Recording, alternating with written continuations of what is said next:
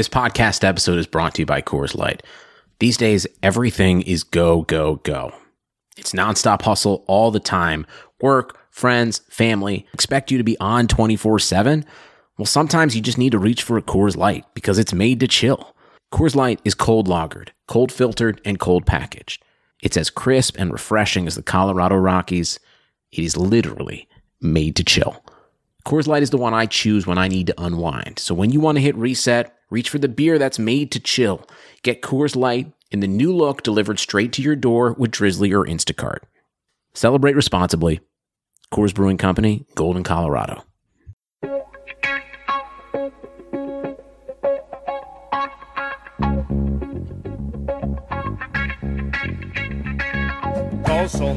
Karlsson, världens bästa Karlsson, hoj här kommer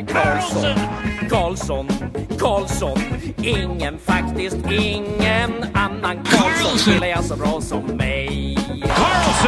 Karlsson scores! Yes! Welcome everybody to another episode of the Keeping Karlsson Fantasy Hockey Podcast, the best fantasy hockey podcast in the world, hosted by two guys who own Erik Karlsson in their keeper pools. I am your host, Elon Dubrovsky, and I've got a fun show for you today. I'm joined by Kristen Anderson, beat reporter for the Calgary Sun and the Calgary Herald. We had a really fun talk about the Calgary Flames. I think you're really going to like it. Before we get to that interview, I will, of course, mention that we are presented by DobberHockey.com. It's the #1 fantasy hockey website in the world, and they just keep pumping out that content. Ian Gooding just dropped a top 100 Roto rankings for June. We've got general manager ratings, an article recently about the St. Louis Blues, top 10 best contracts of 2019-20. It's a great site. That's just articles from today. And plus, I use all of the tools over at Frozen Tools to prep this show. That's also a Dobber Hockey property. So definitely check it out for all your fantasy hockey needs, dobberhockey.com. But without further ado, I really think you're going to enjoy my interview with Kristen Anderson about the Calgary Flames. And here it is. Okay, everybody, really excited for this podcast that we've got for you today. I am currently joined by a beat reporter for the Calgary Flames, for the Calgary Sun, the Calgary Herald, both owned by Post Media. I learned something new today. Her name is Kristen Anderson. Kristen, thank you so much for joining and welcome to the show. Yeah, thanks for having me on. It's so exciting to be talking about hockey and real tangible dates, potentially a training camp in the US for the Flames. We'll get into that later maybe, but it's definitely exciting to be talking about hockey and kind of a weird time to be talking about actual meaningful hockey. Should be the weekend of the draft, preparing for that and getting things going, but it's one of those really anomalies of a year or so, but very exciting to be talking about hockey still. Yeah, it's wild that there's potentially going to be a playoff matchup, or I guess a play-in matchup with the Flames versus the Winnipeg Jets at some point if this thing goes through. And then, for us fantasy hockey players, we've got quite a few months to go before we'll be drafting for next season. But I'm very happy to have you here to talk through this past regular season, which is now officially over for the Flames, and try to figure out what exactly happened. Why did some players do worse than before? Why did some do better? And so, it'll be really great to get your insight on all these players. But first, I guess I might as well just ask you about the team in general. The Flames have been a tough team to peg, I feel over the past few seasons. They had that 5-year playoff drought that ended in 2014-15. And ever since then, they've sort of been on and off. They make the playoffs, they miss the playoffs. Every time they make the playoffs, they don't go too far. This past season was actually one of their best. In 2018-19, they had a great record. They were first in the Pacific, but then they ran into a red-hot Philip Grubauer in the first round of the playoffs. They were out of the running after 5 short games. Then in this most recent season, things really weren't looking very good at the start. The Flames lost 5-0 to the Blues on November 21st, which marked their 6th loss in a row. They had a record well below 500 at that point. Didn't seem like this was going to be their year. But then, there was this whole controversy leading to Bill Peters resigning. Jeff Ward took over, and then all of a sudden, a switch kind of flipped. The Flames won 7 in a row in early December, and come the time of the pause, they were right in the thick of the playoff race. They sat 3rd in the Pacific. So before we get into specific players, what do you think? Did something change after that rough start to get the Flames back to being a strong team like they were in 2018-19? What do you think switched there? Was it just the coaching change? Yeah, it's been such an interesting year for this team. They, like you mentioned, they had such an amazing 2018-19 season, career years for so many players. The team was had just kind of come together, and they were actually playing really well under Bill Peters. I don't know if that was necessarily Bill Peters or the coach, because there was a new coaching staff entirely. So I don't know if that was maybe a little bit of the new group that had gotten together. Elias Lindholm had just come over from Carolina. Travis Hamonic was still getting adjusted. Mark Giordano, had such an amazing Norris caliber season. And so there was a ton of positives that came out of 2018-19, but then it went up in smoke, like we saw happen to the Tampa Bay Lightning.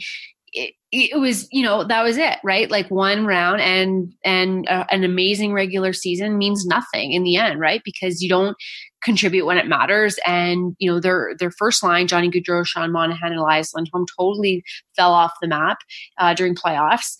And, they didn't get great goaltending. They had okay goaltending. Mike Smith was excellent, but throughout the year they hadn't had that. So it was such a strange year, 2018-19, so positive in so many ways. And then all of a sudden they ran into this red hot kind of upstart Colorado Avalanche team. Nathan MacKinnon just looked superhuman. Rantanen was unbelievable. And Philip Grubauer, like you mentioned, he played excellent against the Flames during the first round of that series. So it was a ton of, it really caused the Flames to kind of take a look at their makeup. Like, what were they missing? What did they need to change? So, in comes Cam Talbot, out goes Mike Smith. David Rittich was kind of the number one, battling with Cam Talbot throughout this season this year. You look at the first line, they kind of broke them up a little bit. But then the Bill Peters thing happened, which was, obviously totally unexpected and created such a wave of change in the NHL and caused the NHL to really take a look at themselves and be like, we need to fix things. Just this incredible movement that happened after that. But internally, it was a really hard thing for the organization to go through. Like Brad Treliving, I remember, the day that he announced that Bill Peters had resigned and Jeff Ward would be taking over as the interim head coach. It was such an emotional day for him, because he realized that perhaps he didn't know everything about this guy, Bill Peters. So and that really set things off. I mean, Jeff Ward came in, him and Milan Lucic had played together, had won a cup in 2011 with the Boston Bruins. So they were familiar with each other. And, you noticed a change in Lucic for sure. And then it was just sort of giving the players ownership again of this team, kind of letting them steer the ship a little bit. And it turned, into this long winning streak that kind of propelled them into the position that they are in now. They were able to gain so much ground after such a slow start. And so I think that they were just sort of picking up this momentum and this consistency at the time of the pause. It would have been so interesting to me to see what was going to happen towards the end of the season, in terms of a playoff run, in terms of gearing up for the playoffs, because I felt like a lot of the players and a lot of the coaching staff really felt internally that they peaked too soon in 2018-19 and hadn't faced any adversity. And then so all of a sudden you face all of this adversity. They lost Mark Giordano for 10 games with a hamstring injury. You thought that he totally tore up his hamstring when it happened.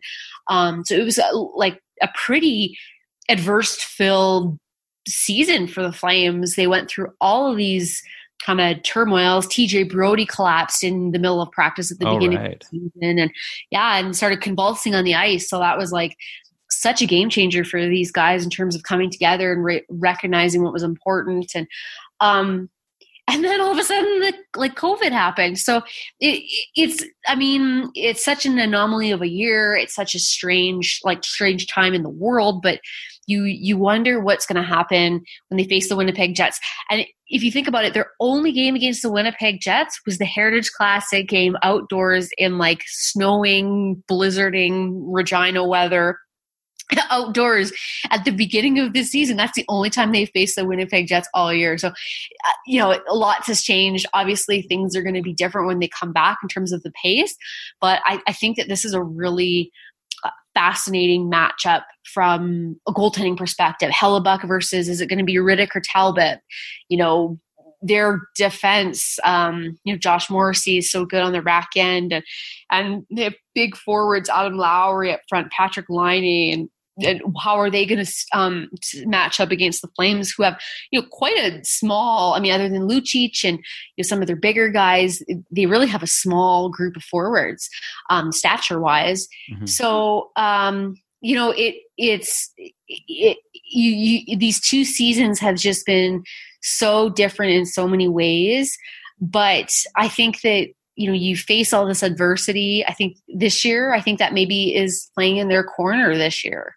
Yeah, it's kind of like counterintuitive. Like the more struggles they face, the more they're ready to handle it when it happens in the playoffs. But here, they don't even get, a best of 7. They only have a best of 5. And I feel like Calgary versus Winnipeg could end up being one of the more evenly matched series. So that'll be very interesting. But yeah, Calgary was on a good run to end the year. They won 3 of their last 4 games before everything got paused. And you've brought up like so many players that I want to bring up. This goaltending situation is fascinating in Calgary. But I guess let's start with like who we all expected to be at least their top scorer in Johnny Gaudreau, who had this huge career year in 2018-19, 99 points, 36 goals. Like we knew he was great, but I don't know if anyone expected him to be like this great, a 100-point guy. And then 2019-20, things didn't go exactly the same for him. He ended up with 58 points in 70 games. That's a 68-point pace, which is, of course, not terrible, but, a 30-point pace drop, kind of significant. And, as a nerd, just looking at the numbers, like I saw a couple things that jump out to me to explain like why he could have had this fall. But obviously you having watched the games, I'll be curious to know your take. But like one thing that jumped out at me, for example, is his shooting percentage was super low this year compared to last year. He had an 8.6 shooting percentage compared to 14.7 the year before. And if you do the math, he actually paced for the same number of shots. It's just, there's a big difference between 14 and a half of your shots going in versus 8.6. And that's why he fell in those goals. And I also noticed his ice time was down. In 2018-19, he was playing around 20 minutes a game. And then this past season, especially after Jeff Ward took over, he was down to 18 and a half minutes. So as someone who watched these games, did Gaudreau play worse and that's why his points went down? Or was it just kind of this like a luck factor of not as many shots going in, or like a deployment factor where Jeff Ward wasn't using him the same way that Bill Peters was using him the year before? Well, I think when Jeff Ward took over, he really wanted to cut back some of their minutes, some like the top lines minutes. I think that was kind of one of their strategies, is to utilize a number, get their other lines going. Because really, if you look at the numbers from 2018-19, they were a one-gun team, like a one-line team essentially for a lot of the year. And that's just not sustainable. Like in playoffs, you need all 4 lines going. It sounds cliche, but you do, especially because in playoffs, guys, and that's what happened last year in playoffs. They found that like they got, for whatever reason, however they did it, the Colorado Avalanche were able to exploit Johnny Gaudreau, and Sean Monahan and Elias Lindholm. They just shut them down every single time they were on the ice. It's just the way it was. So you have to have that like equal deployment of, obviously, within reason. It's you have your stars for a reason. But I think that it was just a different tactic Jeff Ward tried. And he knew that Johnny Gaudreau was feeling so much pressure to score. Things weren't great under Bill Peters. It wasn't a great atmosphere. There was a lot of tension. I think a lot of guys didn't feel like they could be themselves. I think that was the case with Johnny Gaudreau and Sean Monahan. Everybody was wondering what was going on with them. Confidence, a bit of that maybe played into it. Like he sort of lost his confidence a little bit maybe during the playoffs. It tested them, right? Like it tested their makeup as people, as players. When you go through that, like they were expected to be the 3 guys, like in playoffs in 2018-19, like this amazing season, and then you don't show up for playoffs. Like I think that really stuck with them, even to start this season. So once the pressure was off of them a little bit, Jeff Ward kind of saw that. And Jeff Ward's coached some amazing players in his time. Boston Bruins. He just kind of wanted to take some of that pressure off. And I think it was really you were starting to see signs of Johnny Gaudreau again. Like he was able to do things with the puck, create more room for other players. For a while, they had broken up the first line, Elias Lindholm, Sean Monahan, and Johnny Gaudreau. They'd broken those guys up and then they put them back together. Jeff Ward kind of tinkered with the lines a little bit. He put Johnny Gaudreau with Milan Lucic to try and create some room, which actually got Lucic going. So it's a little bit deeper than the numbers. Yeah, you can just say, he wasn't getting as much puck luck, which is the case, which is true. But also, I just think that confidence factor just wasn't there this year. And I think you were starting to see that as the year had progressed and things were sort of falling into place. He was back with Sean Monahan more regularly and Elias Lindholm. But I feel, and then perhaps there will be change, because I feel like this year was such an important year for that core group. Like, were they going to take the Flames to the next level? Like, how many more years do they have in terms of their prime, in terms of being real productive players? Sean Monahan, speaking of Sean Monahan, Matthew Tkachuk and Johnny Gaudreau, right? So, I thought that this year was going to be real defining in, were they going to move him in the off season? Like, potentially a landing spot would be the Philadelphia Flyers, because that's, close to home. He's such a, family oriented but he obviously loves being in Calgary. But I just feel like this was such a defining year for Johnny Gaudreau. It was either going to go one way, or like he was going to figure things out, or it was just going to, go the opposite way. But we won't really see, I don't think we'll really see that now. But, obviously what he does in playoffs, always defines a player in the end. So, who knows what we'll see against the Winnipeg Jets when it comes to Johnny Gaudreau. Yeah, it's interesting. It's almost like you're saying it doesn't matter. Like, he had 99 points in 2018-19. He was only pacing for 68 this year. But if he would have had a good playoffs, then it would have been like, this was the success and last year was the failure. Yeah, I mean, like, how long you can't really compare this, like, apples and oranges to compare Johnny Gaudreau and Alex Ovechkin, but like, it took him to win a cup for him to actually get the legitimate, respect and recognition that he deserved in the league. Like, I think everybody knew he was a good player, but, that question always lingered around Alex Ovechkin. But same thing with Johnny Gaudreau. Like, I think this city especially has been so starved for a winning franchise. High expectations, Canadian market, but also, hasn't really won a round in the playoffs since 2015. And then hasn't gone past the second round since 2004. So wow. It's been a long time. And I think this, there's tax-paying citizens, as you know, all across in every Canadian market, Calgary is such an oil-driven city, and there's tax-paying season ticket holders that are just getting really frustrated with this team. And where are they going? What's their direction? Like, are they going to be a contender here in a minute, or are they just going to flounder around, win around here and there? Have these stars that don't really do much. I mean, the one thing with the Flames is Matthew Tkachuk has really changed, I think, the culture a little bit. Like, it's changed since he's got here. I think that eventually he's going to be the captain. He's like the captain in waiting. It's very obvious. But I think that it's you just have to wonder, like, is Johnny Gaudreau and Sean Monahan the two guys that they're going to help get this franchise over the hump? Who knows?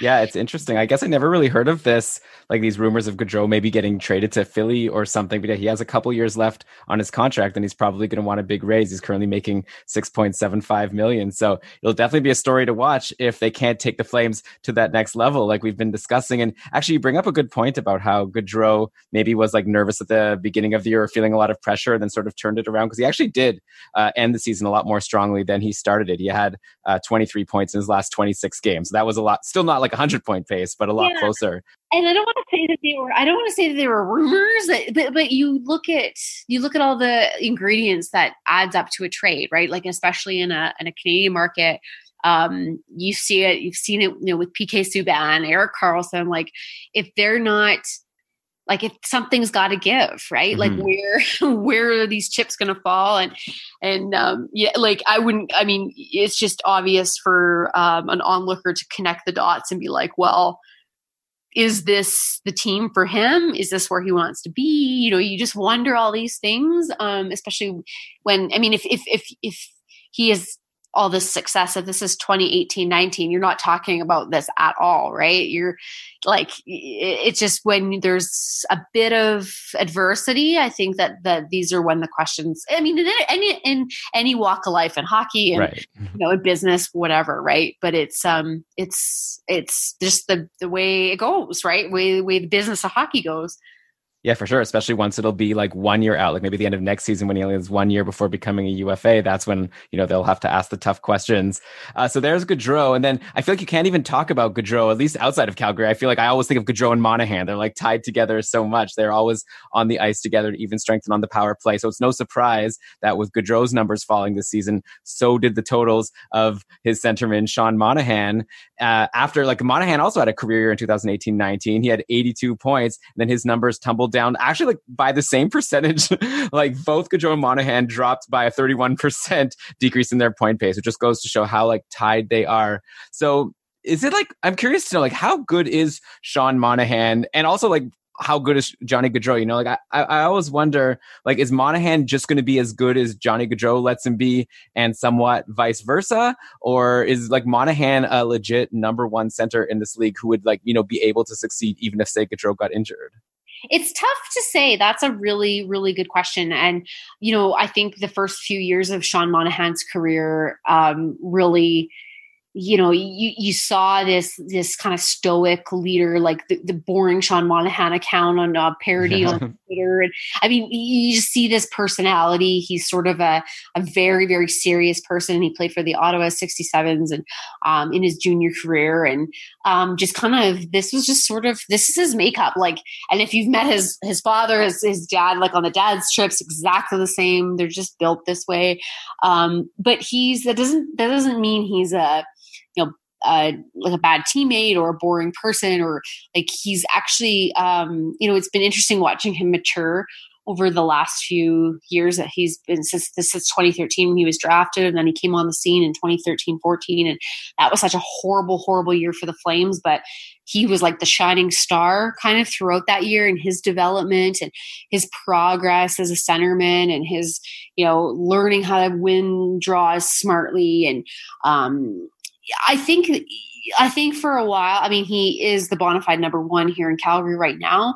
I think that they really thought that Elias Lindholm was kind of going to turn into their number 1A or 1B centerman, but Elias Lindholm is just so effective on the right wing with that group. So they've just left him there. But I think with Sean Monahan, it's such an interesting question. Like, would he be a number one center on, say, the Boston Bruins? Well, no. Would he be number one center on the Edmonton Oilers? Well, no. Well, yeah. But would he be number one center on the LA Kings? Well, yeah, for sure. But he's elite. He's a star in the NHL. But I just feel like maybe he's a bit overlooked because of where he plays, because of Johnny Gaudreau, and they're, as you said, they're sort of seen as this tandem. But there's some really great aspects about Sean Monahan, and like leadership qualities and dressing room glue, and you talk about those kinds of things which don't always get talked about when you look at the stats. But he's had an off year for sure, but he's a great, I think he's really a great two-way centerman. I truly think so. I think he's a smart player. He really loves the game. Like, he's so analytical about the game, remembers everything. So he's a really nice piece you build around. I don't think maybe I think in a couple of years, he'll definitely be like a really great number 2 centerman. I don't think Michael Backlund should be traditionally a number 2 centerman on this team, but he's a great number 3 centerman. So to answer your question, yeah, I think maybe just based on circumstance, that's where he's fallen into the depth chart with the Flames as number 1 centerman. But I think maybe you're right. Like a traditional, when you think of the number 1 centermans in the league, I mean, I wouldn't put him there, but I wouldn't put him like on the lower end of things. Like he's definitely a guy who knows what he's doing. So such an interesting, and things change so fast, right? Like, I mean, the NHL changes so fast. I remember, having that kind of conversation, with like Matt Stajan when things were sort of going, down, like he was kind of reaccepting his role as a number 4 centerman. That was never the case for a long time in his career. So, yeah, I mean, it's interesting. The Western Eastern biases, like that does actually exist. I think we'll see with the Professional Hockey Writers Association ballots when they come out, because the Hart votes, and like watching Leon Draisaitl and potentially getting the Hart this year, and Connor McDavid, like where will they kind of fit into the picture? But yeah, I mean, great questions though. Yeah, I guess it would be interesting to see with some of these players who are so tied to someone else, like a Rantanen with McKinnon or Gaudreau and Monahan. Like one day, if like Gaudreau moves on, it'll be interesting to see like where Monahan would slot in and how good he could be. Your answer kind of reminds me of when we were talking to Corey Masisak about the Devils. He was kind of saying like, Nico Hischier is like amazing, like he's a great player, but for a team to really be successful, they would want him more as like the second line center. Yeah. And like New Jersey wants to hope that Jack Hughes will eventually become the top line center. So maybe Calgary sort of would, like you're saying, like if everyone could go down a rung, that would be better for them. But of course, they need to have that awesome top line center to take his spot. And I guess we'll see if it's interesting that you bring up Elias Lindholm as someone that they thought could be that way, because I've got to be honest, like when the Flames traded for Lindholm and Noah Hannafin, when they traded away Dougie Hamilton, I remember like we were talking about in the podcast that we thought the Flames maybe got fleeced a little bit because Dougie Hamilton was like so great and Lindholm and Hannafin were like good, but they weren't like big stars on Carolina or anything. Yeah. But then like this past season, like, well, especially in 2018-19, it showed that, maybe we were wrong, especially about Elias Lindholm, because after being like around a 45-point guy on the Hurricanes, he had 78 points in his first year on the Flames. And I was wondering, actually, one of the questions I wanted to ask you was, and you kind of answered, like, were the Flames thinking when they traded for Elias Lindholm, did they expect that he was going to be that good, like be a top liner that was going to be such a high-end offensive producer, or did they kind of just get lucky? Like maybe they were hoping that Noah Hannafin was the big return and then Lindholm was a throw-in who just turned out to be a lot better than expected. Such an interesting question, and I've gotten that before, and I've had a lot of time to think about it, and my answers changed over the years. And I'll say this is the one thing that I think the Flames, the intel that they got from Bill Peters, having coached Elias Lindholm, he was so underrated in Carolina. Like I think that he was so overlooked there, and really didn't get a chance to be in this like role where he could take ownership and, just kind of play. He was always sort of, trying to, earn his ice time. But once he just kind of, you saw the way that he played with Sean Monahan and Johnny Gaudreau, and it just fit. Like they just understood each other. Johnny Gaudreau's a really dynamic. When he's at his best, he's like such a dynamic player. And Elias Lindholm just understood that and understood where he needed to be. And then on top of it, Elias Lindholm just had confidence. Like he could just put the puck in the net. And for a lot of years, the Flames hadn't had a goal scorer that could like actually, like no questions asked, put the puck in the net. So it's and Noah Hannafin, I think that his role will become a little bit more apparent. He's such an amazing skater. When he's playing with a really solid defenseman like Travis Hamonic, although they've had a kind of an off year this year, he has the freedom, he has the confidence just to go and join the rush and be part of that. For essentially like 3 forwards and just joining the rush system. It just works. But if his defensive kind of errors really got exposed this year when the Flames weren't playing great defensively, they just kind of would fall apart and lose confidence and then just totally just crumble essentially defensively this year. So that really was exposed with Noah Hanifin. But with Elias Lindholm, he just always has had that offensive side to his game. And he's been a really interesting guy to follow. And, media wise, he doesn't really like talking to the media, but he talks to us, quite a bit because he's, playing so well. And obviously being in a Canadian market, there's so many, different story angles and different parts of the media that want to do stories in different ways. And so he's, polite and like obliges to us, but he just hates it. So I think just being in this situation where, he always says like, I always knew I could be a goal scorer. Like I always was a goal scorer, but just getting this opportunity in Calgary, I think made such a huge difference for him. So underrated. I know Jeff Ward kind of talks about it all the time and, talks about him, being kind of a Selke type forward, two-way, guy's so good in his own end. But then he has that capability of winning draws if he needs to. So, I think he's just turned into this like bit of a Swiss Army knife for the Flames. He can he can penalty kill, he can score on the power play. He's skilled enough to play with Calgary's top guys. So yeah, you look at, and Dougie Hamilton has had before his injury, was playing so well in Carolina. So they really, I think they got the most out of Dougie Hamilton too there. So it was one of those trades that kind of worked both ways. I know you look at the Michael Furlan kind of package and then Adam Fox didn't end up signing in Carolina, but, I think in the end, I did a lot of stories on who won the trade last year, and at the time, of course, it was the Flames because they were playing so well. But then you kind of look back, and it's like, well, they kind of both got what they needed out of that trade, I thought. Yeah, I guess for the Flames, it'll be interesting, and we'll get to the defense in a little bit. Like once Giordano's gone, I wonder if they'll be missing Hamilton, but maybe not because they've got some up and coming defensemen in Calgary. Yeah. With Lindholm, it's also interesting to look at this past season because on the surface, maybe you'd say, oh, his point totals went down. Not a great year for him. But he actually had more goals this year than last year, even though he played fewer games. He went up from 27 to 29 goals. So great year there. He just saw a huge dip in his assists, which I guess can be explained considering we were just talking about how Gaudreau's shooting percentage went down. So maybe he was passing to Gaudreau just as much, but just he wasn't converting. So like Lindholm had a good year. And like you say, he plays big minutes, he plays shorthanded.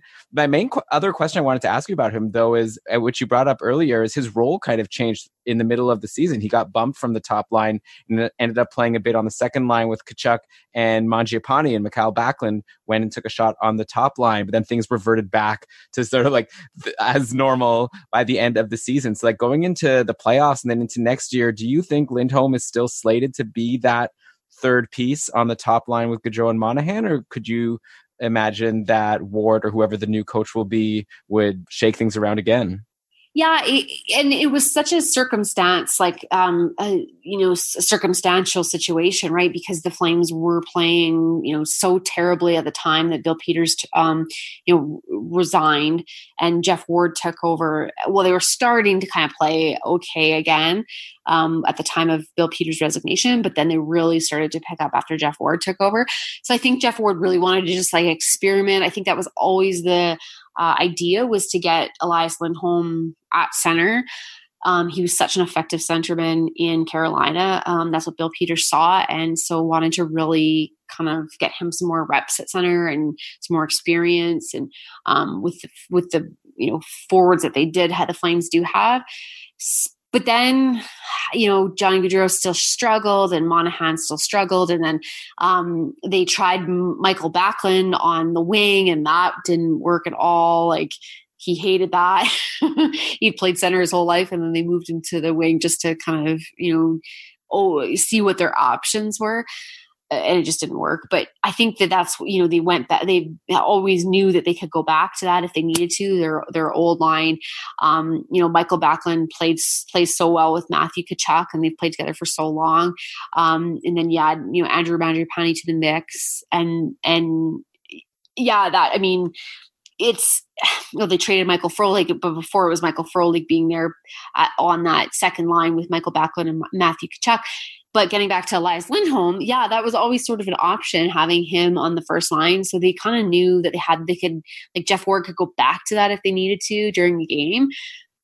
So I think they were just trying different options because they didn't want to be that one line team that they were in the playoffs in 2019. So it ultimately, they didn't perhaps give it enough time, but they didn't really have the luxury of time anymore being halfway through the season. So they kind of needed to get Johnny going now, or Monahan going now. It's again, going back to that, it's just been such a different year. So many guys, this is kind of like a chance for it to be a fresh slate in a way, right? Because you kind of just forget about like a lot of things that happened during the season. This 3-month break is good probably mentally for a lot of the guys, and then like physically as well. And then coming back, it's maybe, who knows what the plan is, but they know that those three guys play extremely well together, and I wouldn't be surprised if they went back to that to start off the season, or to start that series and to start training camp on July 10th.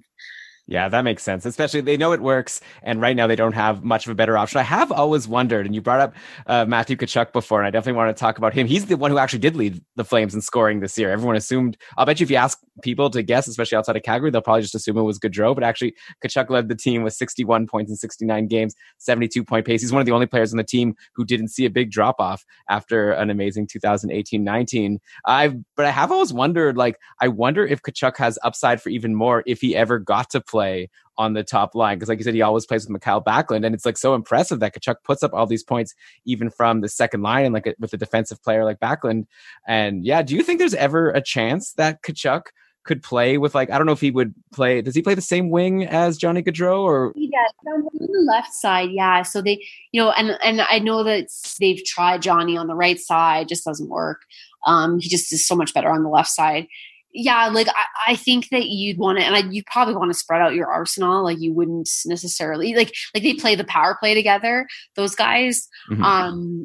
But I think you'd want to definitely spread out your, you don't want to be a one line team. So, but Tkachuk is just such a dynamic player. You watch the Battle of Albertas, and he had that whole thing with Zach Kassian, and needed to fight his own battle, and it was kind of an ongoing saga for a month, the billboards and the back and forth and the drama, and so it was kind of funny that this is how the season ended. They didn't even get to play each other in the end.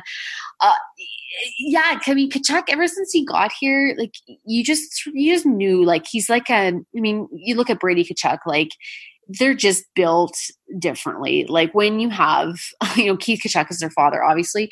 When you have that deeply steeped hockey culture in your makeup, in your DNA, you grew up around the game, you grew up in the dressing rooms. Matthew and Brady have pictures from every single game they went to with Keith, and all-star games, and they're fans of the game, they love the game, and you can really tell that when you talk to obviously I talk to Matthew Tkachuk a lot more than Brady, but when you talk to Matthew, that he goes home, watches all the highlights, literally has nothing else that he does other than watch hockey and talk about hockey and talk about games and plays, and you just can't you can't make that stuff up. You can't that's just your pedigree. That's who you are. That he's for sure the captain in waiting for the Flames. No question about it. He's really turned into a mature leader. I say that, and you always see him in scrums and his mouth guard's hanging out of his mouth, and he kind of looks ridiculous a little bit sometimes. But that's just him being young, and I think kind of learning the league and getting in. Kind of figuring things out, and what's his role, what's his place in the league, but he's really turned into this mature, really, he understands his role, he understands his place, and on the ice, he could play on the Flames top line, he could play on the Flames second line. He's the first to tell you that he's not a great skater, but he's smart, he knows where to be. And he just, the moves that he can make as well too. Like you saw it against the Nashville Predators. He's just an incredible piece to this Flames puzzle. You talk about not knowing what you have. Like, did you know he was going to be that good? I don't think the Flames knew he was going to be that good or that impressive. But again, it's like opportunity. There was this need for it in Calgary. Like this personality, sure they had Johnny Gaudreau and Mark Giordano is just this like stoic leader as well too, but obviously been such a great person in the community. But like Tkachuk has this personality, he's part of this young generation of players. There's so many layers to him that I think you can't talk when you talk about him as a first liner or second liner. You can't not like, and he changes the game. Like he can change the game just by being involved, hit, chirping, getting guys fired up on the bench. Like he's just one of those guys that just has it. It was super fun to watch. It's been a fun, I was there when the Flames drafted him in 2015 in Buffalo, and I was there when he made the roster. That after that, it's that waiting period, whether they're going to send him back to junior or not. And it's been a pretty fun ride, I think, for the Tkachuks, and interesting to see where it goes, especially with Mark Giordano's career kind of, when it's the twilight for sure with Mark Giordano. Yeah, I mean, it'll be great to see. And like Tkachuk has been amazing, and you got to imagine the best will be yet to come if he'll, like you said, become the captain, and eventually he'll become a top liner. If you had to bet right now, who do you think is going to lead the team in points next season between Gaudreau and Matthew Tkachuk? It was close this year. Gaudreau kind of blew him out of the water in 2018-19, even though Tkachuk had a great year. Who do you think is the front runner right now to lead the team in points? That's such a great question. I do think that Johnny Gaudreau will be back next season, and I think he'll probably have a bounce back year. I think that's to me, that's where it is. Yeah. But that makes sense. I don't know. I didn't predict. It was tough to predict that the Flames, like, we're going to have a 50 win season, like in 2018-19. I know, like, that totally blew me out of the water, but so who knows? It's funny because you look, all these old games are on TV, and I did this feature on. I talked to Craig Conroy and Martin Jelena and Corey Sarich.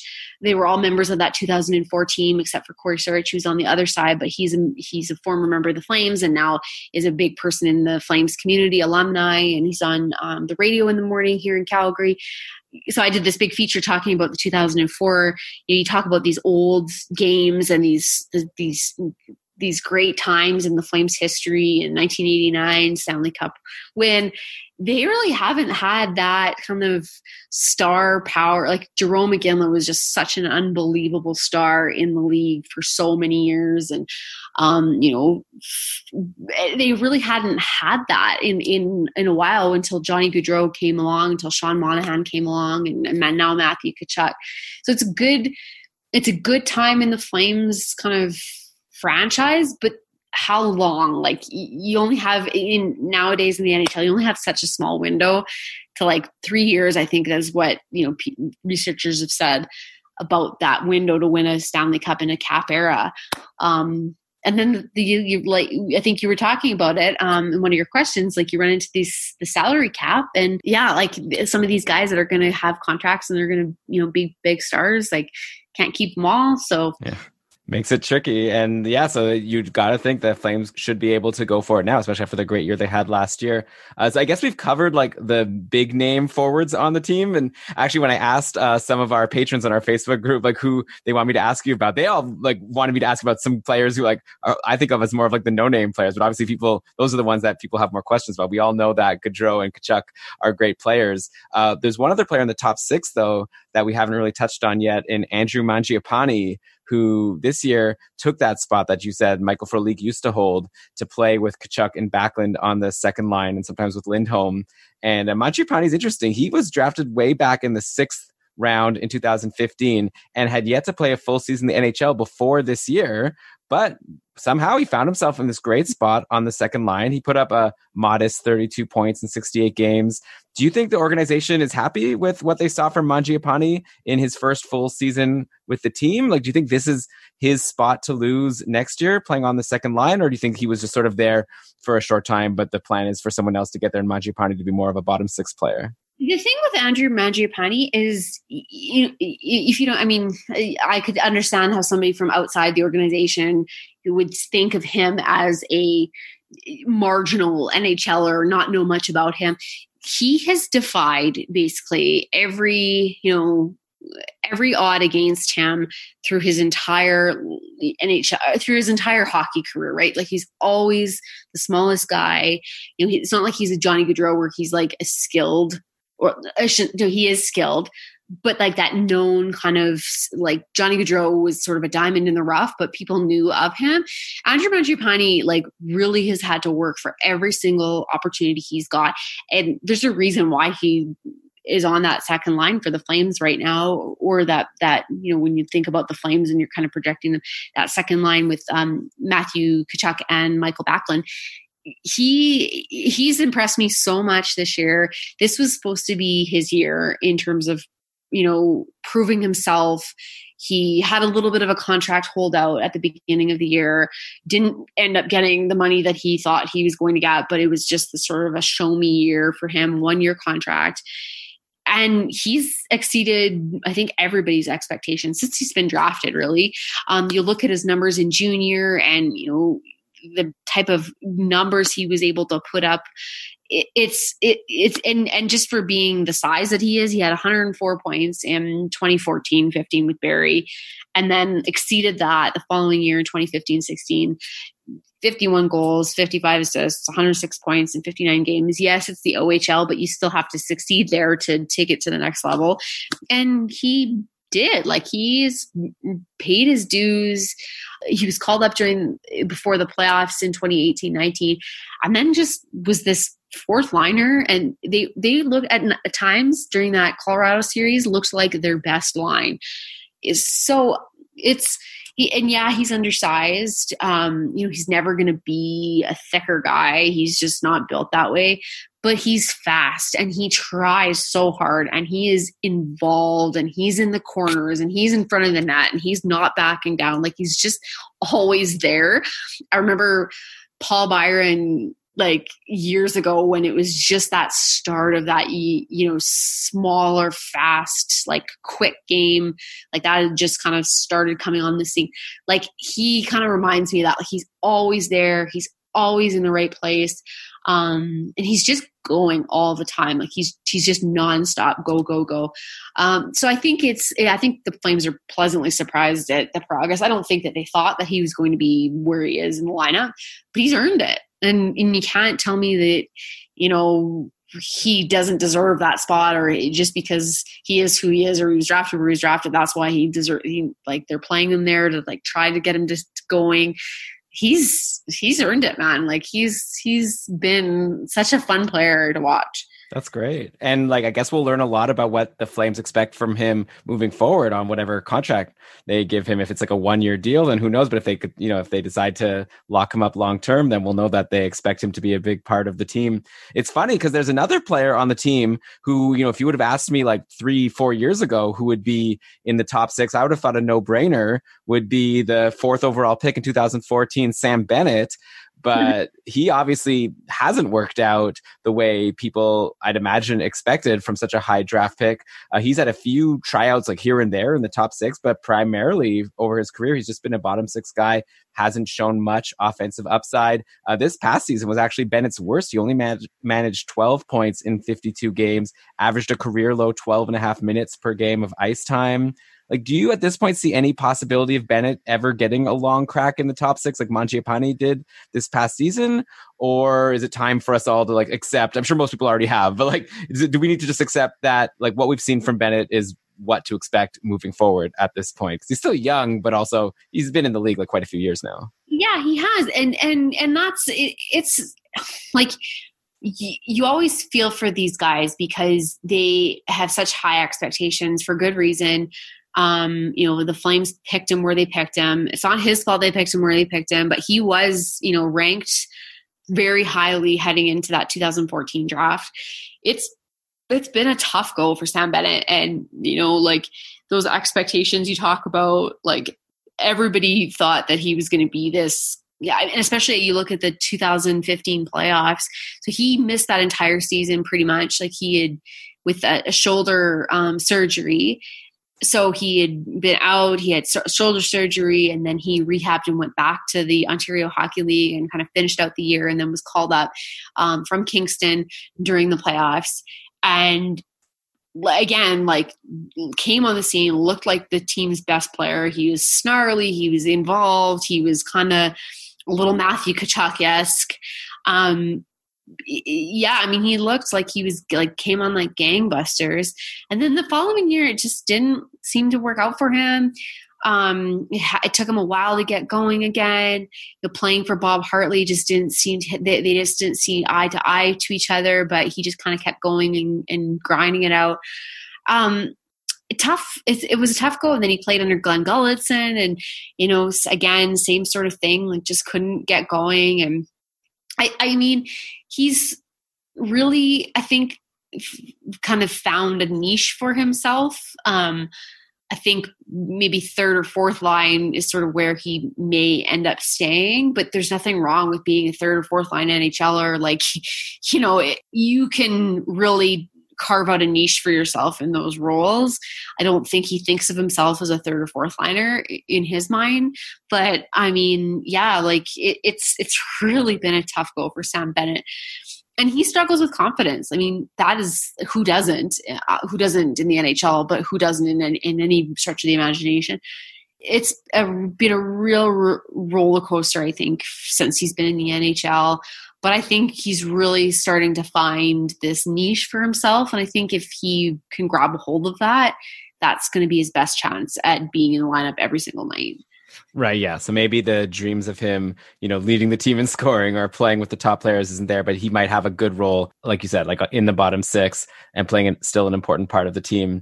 Let's switch over to defense now. I definitely want to ask you about both Mark Giordano and a potential future without Giordano, because Mark Giordano, the captain of the team for now until Matthew Tkachuk takes over, he had himself a career year in 2018-19, this amazing 74 points in 78 games for like a 35-year-old at the time, now a 36-year-old. It was like very impressive. I don't think anyone saw that happening. And then maybe what people did expect to happen was for him to fall this year, and he did, maybe even further than some people expected, all the way down to 31 points in 60 games. He did have that injury at the end of the year, like you brought up. And then interestingly, while he was out for around 3 weeks with that hamstring injury in February, the Flames went and traded for pending unrestricted free agent Eric Gustafsson. And then when Giordano came back, Gustafsson held the spot on the top power play, and Giordano was demoted to the second power play.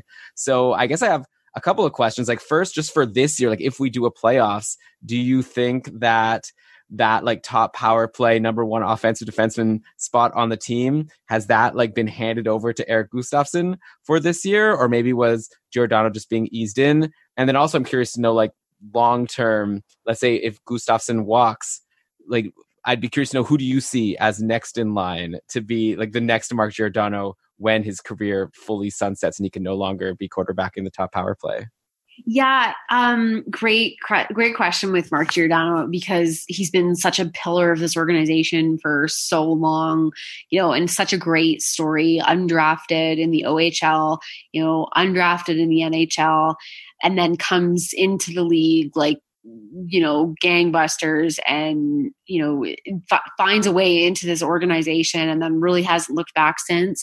And then, earned his way in the lineup, earned his way on a nightly basis to be around here every day. And then, eventually takes over from Jarome Iginla as captain, and no better person to do it. And as long as he has, I remember that first season, 2013-14, he was like, the Flames lost so many games. I kind of block out that year, the 13-14, because it was my first year on the beat, and it was a terrible year, but he'd come out every single night, talk to the media, no matter what. And really is a caring person, great person in the community.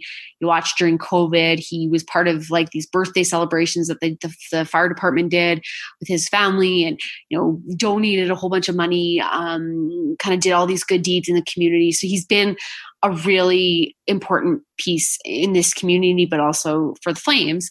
On the ice, Norris Trophy last year, had this incredible season, like you mentioned, and then, has fallen off the map a little bit this year. And then he had that injury.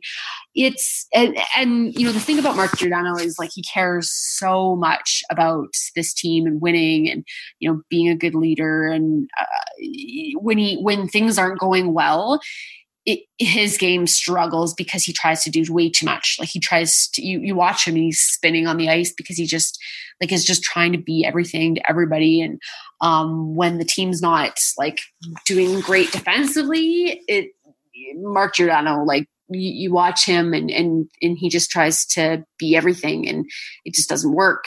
So that's maybe why his numbers weren't so great this year.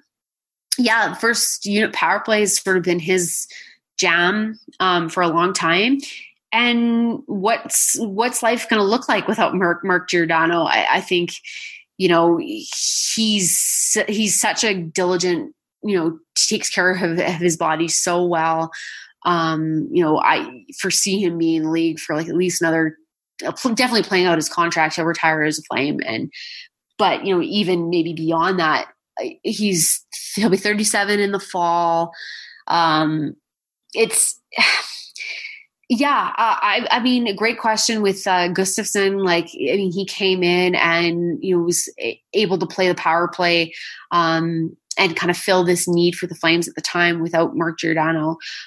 That really worked out well. You'd probably want to try him at the first power play unit for at least a little while, but knowing that you can always put Mark Giordano back there, and that's where things. Where they can succeed and where they're the best is when Mark Giordano's playing his best. But moving forward, what happens, right? You have Rasmus Andersson waiting in the wings, and he's a very exciting, up and coming NHLer, had a really great year, really kind of starting to be this force for the Flames on the back end. And then you look where else. Juuso Välimäki had such a tough year because was training last August and blew out his knee, and so this was supposed to be his rookie season, and that didn't really work out well for him. So you look at him as a potential Mark Giordano in waiting, and that's where I think you look at the rest of their depth on defense. Is Travis Hamonic worth keeping around? He's such a great character person, but, can they replace the void that can they replace a guy like that? Or can they, and then you would want to develop Noah Hanifin. I don't think he'll ever be kind of quite like Mark Giordano, but he's going to provide you some offense and depth on defense. So lots of questions. I think this draft is going to be essential for the Flames in terms of bulking up, in terms of, finding those blue chip blue liners at one time, they still have Oliver Shillington as well.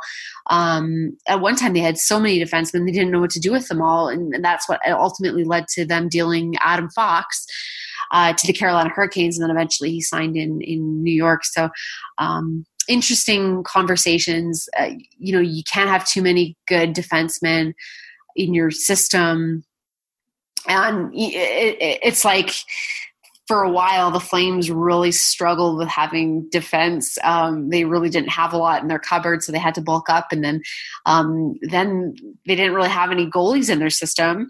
And then so they had to draft a whole bunch of goalies. Mason McDonald, who they didn't re-sign, was the first goalie taken in the 2014 draft, and he didn't really pan out. And now they have Big Save Dave and Dave Riddick. And they just signed Artem Zagadulin, who's kind of a guy that they think is going to be good, but they're not entirely sure what his pedigree is. Had a bit of a rough season in Stockton, but that was based on the team as well. So, and then they drafted Dustin Wolf, who's kind of turned into this star in the WHL. They think some, really highly of him and expect big things from him. So, such interesting questions, but you always have to think about that though. Like what's next? I know that's the way Brad Treliving thinks is, okay, but what's next? But what's next? But what's next? Like he's always thinking like 5 steps ahead. Yeah, and it's so interesting. So with the defense, it kind of sounds like what I'm taking from your answer is we don't know right now. Like it could be like it could be Anderson, it could be Valimaki, it can be Noah Hannafin. Like maybe everyone will get a shot and we'll see who pans out on the top power play. Or maybe they just sign a UFA. Maybe Eric Gustafsson comes back and he runs the power play. Yeah, so exactly. Yeah. And then in nets, yeah, it's such an interesting situation. Like David Rittich had such a golden opportunity this season to establish himself as like a legit number 1 goalie in the league. And things started off great for him. Like by December 1st, he was sitting with a 12-7-4 record. He had a .915 save percentage. It seemed like surely he was the starter. You know, Cam Talbot was just the backup. But then there was like a stretch of the season after that where Rittich wasn't as good. He only had an .898 save percentage in his final 25 games of the year. He was ceding a lot of starts to back up Cam Talbot. And by the way, to Talbot's credit, he had a great season himself. He had a .919 save percentage in his 26 games, a fantastic bounce back after a terrible year with Edmonton and Philly in the previous season. And when you look at David Rittich, if I recall correctly, he did the same thing in 2018-19. He had a really strong start. He was in a tandem with Mike Smith, but seemed like he was the better option. But then by the end of the season, he was, falling off. And then Mike Smith was the guy who got the games in the playoffs. So I wonder, like at this point, do the Flames see David Rittich at least for like one more year as their number 1 goalie, and then maybe they'll re-sign Cam Talbot or someone else to be a backup or bring up like one of these other younger players, like you said? Or do you think at this point that job is like totally up for grabs, and next year, like kind of like on defense, like we don't really know who's going to be the number 1 option for the team? I think you have to give him another year. Like you pretty much have to at this point, because he was such a dynamic goaltender and he kind of held you in on a lot of nights, especially early on this season. I think that he was dealing with a bit of an injury at the time of the NHL pause. So you wonder how much that played into things. But also, that was the big question heading into this season. Was he going to be able to handle that 80, obviously we wouldn't play 82 games, but, that number 1 goaltender workload? That's why they had Cam Talbot in, who is a totally different personality than Mike Smith. Mike Smith thinks that he's the number 1 all the time, at any time, which is a fantastic quality to have, especially if you're pushing and kind of trying to push a young guy like David Rittich. So that was a great scenario for David Rittich in his first season with the Flames. But now I think having Cam Talbot a little bit more of a softer, way more relaxed, just a quieter nature, a quieter goalie in general, calmer presence. I think that they really bounced off of each other in a good way. I think David Rittich still has a lot to learn. Like he, rubbed a lot of people the wrong way when he did that, stick flip celebration. And it's not like I think some of the Oilers were like, it's not like he's won anything. Like, it's not like he won the Stanley Cup or he's won anything like in his career. So it kind of rubbed people the right, but that's just his personality. If you know David Rittich, he's like so funny and joking around all the time, but he's so passionate as well too, and has a temper and kind of like needs to be reined in a little bit. So I think Cam Talbot was a really good mix for him this year, but all of a sudden, I mean, Cam Talbot was trying to get, build his game back up too, after being, kind of his confidence was shot in Edmonton, and then in, after the trade and everything that happened, in the season previous. So Cam Talbot was trying to build his game back too. And then when, things didn't really work out, when they kind of went back to Talbot, I don't know what clicked for him, what switch kind of turned on for Cam Talbot. Like he just was back to this confident goalie again, circumstance, how the season went, whatever, the team is playing a little better. You can look at that maybe, but at the end of the day, your goaltender needs to make stops, and Cam Talbot was definitely doing that towards the end of the season. So he's kind of emerging as the Flames number 1. But I think you pretty much have to go back to David Rittich. Like he makes me nervous in so many ways because you don't know what you're going to get sometimes. But he's also a really good goalie, and he's really improved and really matured. and gotten experience. So, and it takes a while for goalies, man. Like it takes so long. So, interesting. Like, and then you look at what's in their system. They have Tyler Parsons, who, was such a great goalie in the OHL and, had some extreme, depression issues and, contemplated suicide and was like, such a good story with mental health, like in rebounding and kind of bouncing back from that. The Flames really supported him during that, but he's also, had some of his struggles like on ice. And then you have, Dustin Wolf coming up in the wings, Artem Zagadulin, as I just mentioned, and some of their other, prospects as well. John Gillies is still in their system. So it's tough to say. Like, obviously anything can happen, but you have to kind of go back to David Rittich. I think, I think Cam Talbot would easily find a job next year, especially based on the numbers that he's been able to improve this year.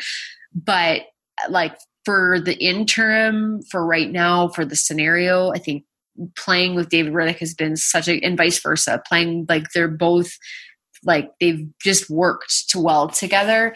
But to start the playoffs, like if to start the playdowns, you got to go back to Rittich. I think you have to. Yeah, they have him under contract for one more year. Yeah. And yeah, he's so tricky because sometimes he's really good and sometimes not. And do you think for next season, then, like, do you expect them to try to bring Cam Talbot back for like another 1-year deal? Or do you think it will be time for John Gillies or Artem Zagadulin to come up? Like, obviously, Dustin Wolf is like a very exciting. He's only 19 years old. So I assume that the plan is for him to still stay in the minors for a bit. But wow, like a .935 save percentage this past season in WHL.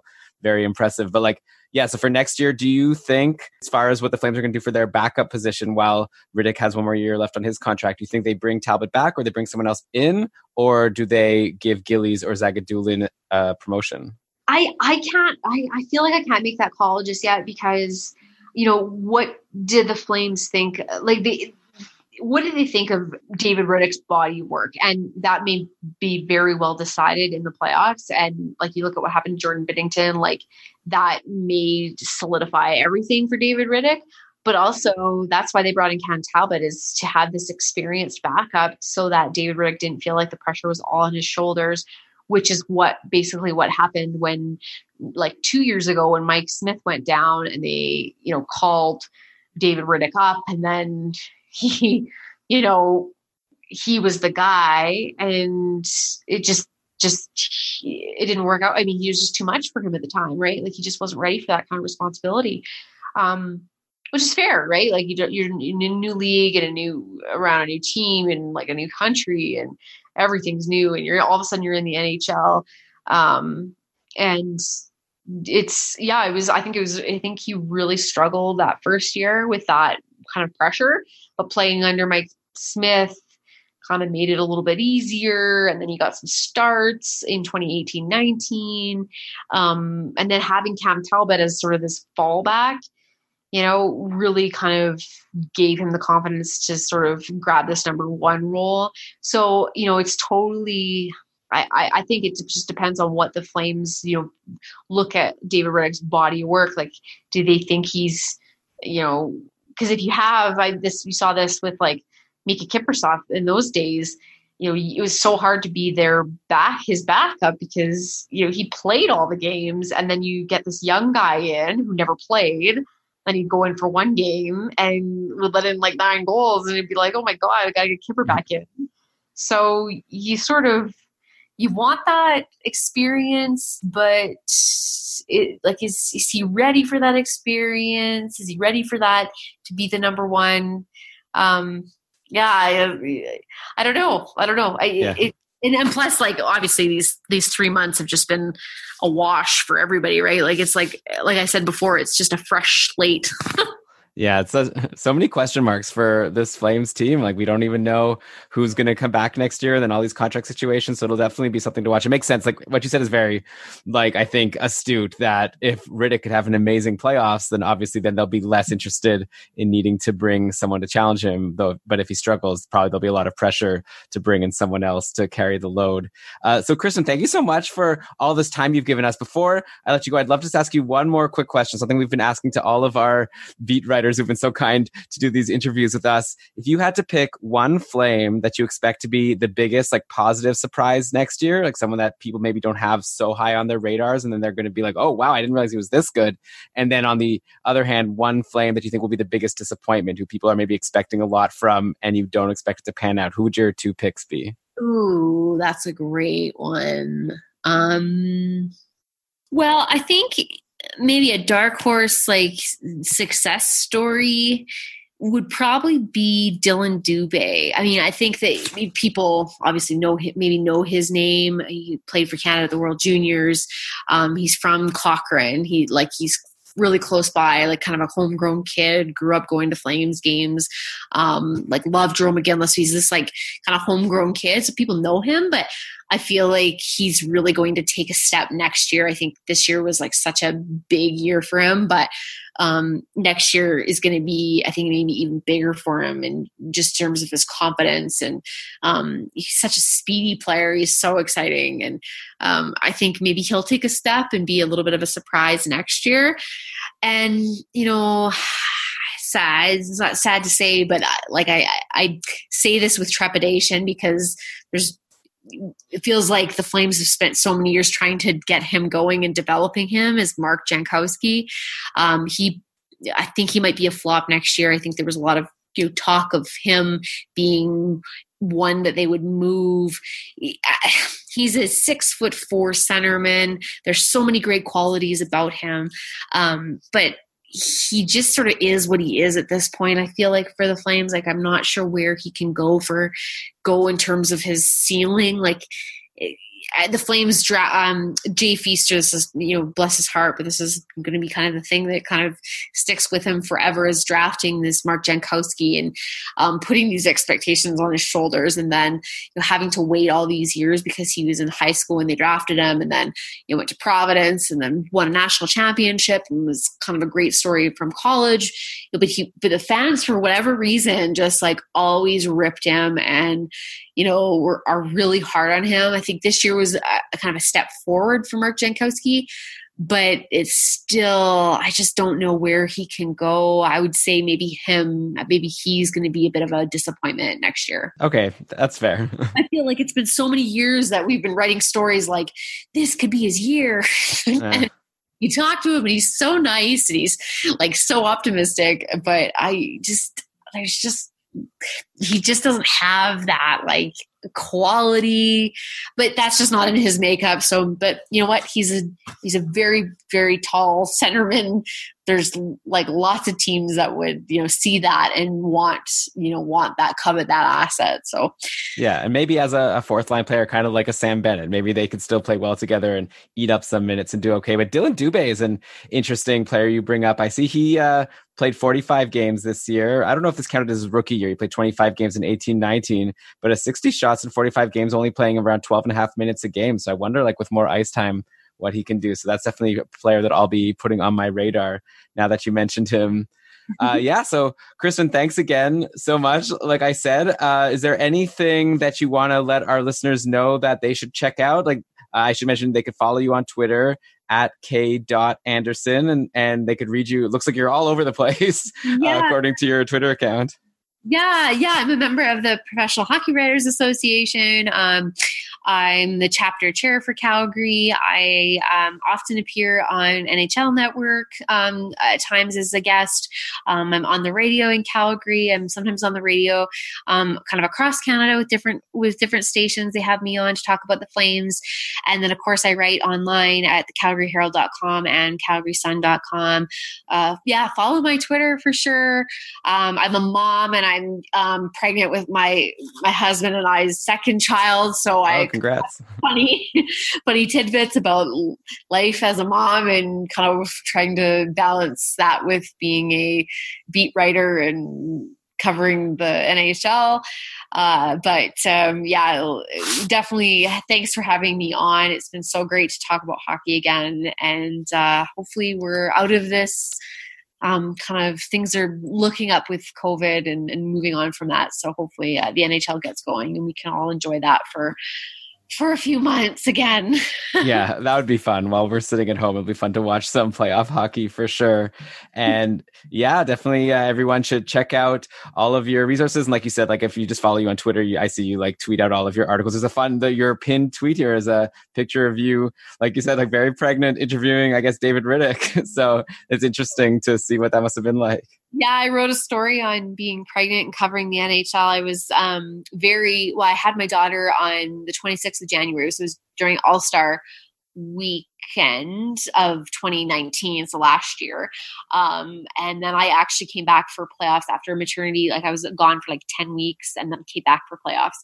And then the Flames were out in like 10 days. So it was kind of like anticlimactic, but the Flames were so good at the time that thought I had to come back. But yeah, I wrote about being pregnant and being stuck in the elevator. And like, I'm pretty sure Brad Treliving thought my water was going to break in the elevator one night. Like, oh my God.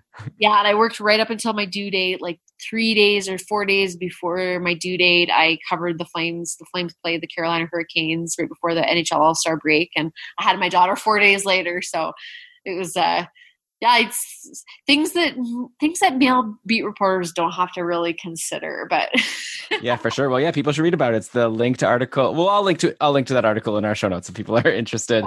Okay, yeah. Thanks again. Have a great rest of your night, and good luck to the Flames if this thing gets going again.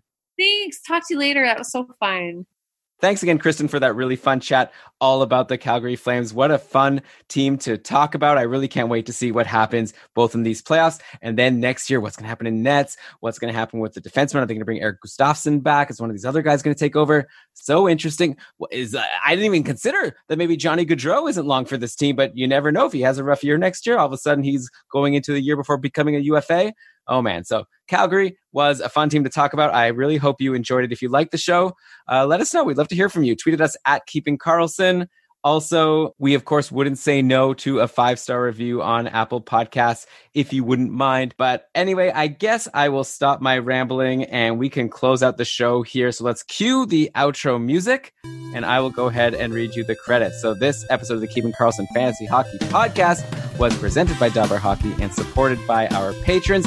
Logo art by Brandon Weeb and outro music by Pat Roach. And this episode was researched with help from Dobber Hockey, Frozen Tools, Dobber Prospects, Hockey Reference, Elite Prospects, Rotoworld, Little Wikipedia. I think I used ESPN. And then, of course, mainly the research was done not by me, but by Kristen Anderson at K. spelled D-O-T, at K. Anderson on Twitter. Thanks again, Kristen. Again, thanks again for everyone for listening. We at Keeping Karlsson headquarters will keep on working on trying to find more beat writers to cover the remaining NHL teams. But until then, why don't you keep on keeping Karlsson?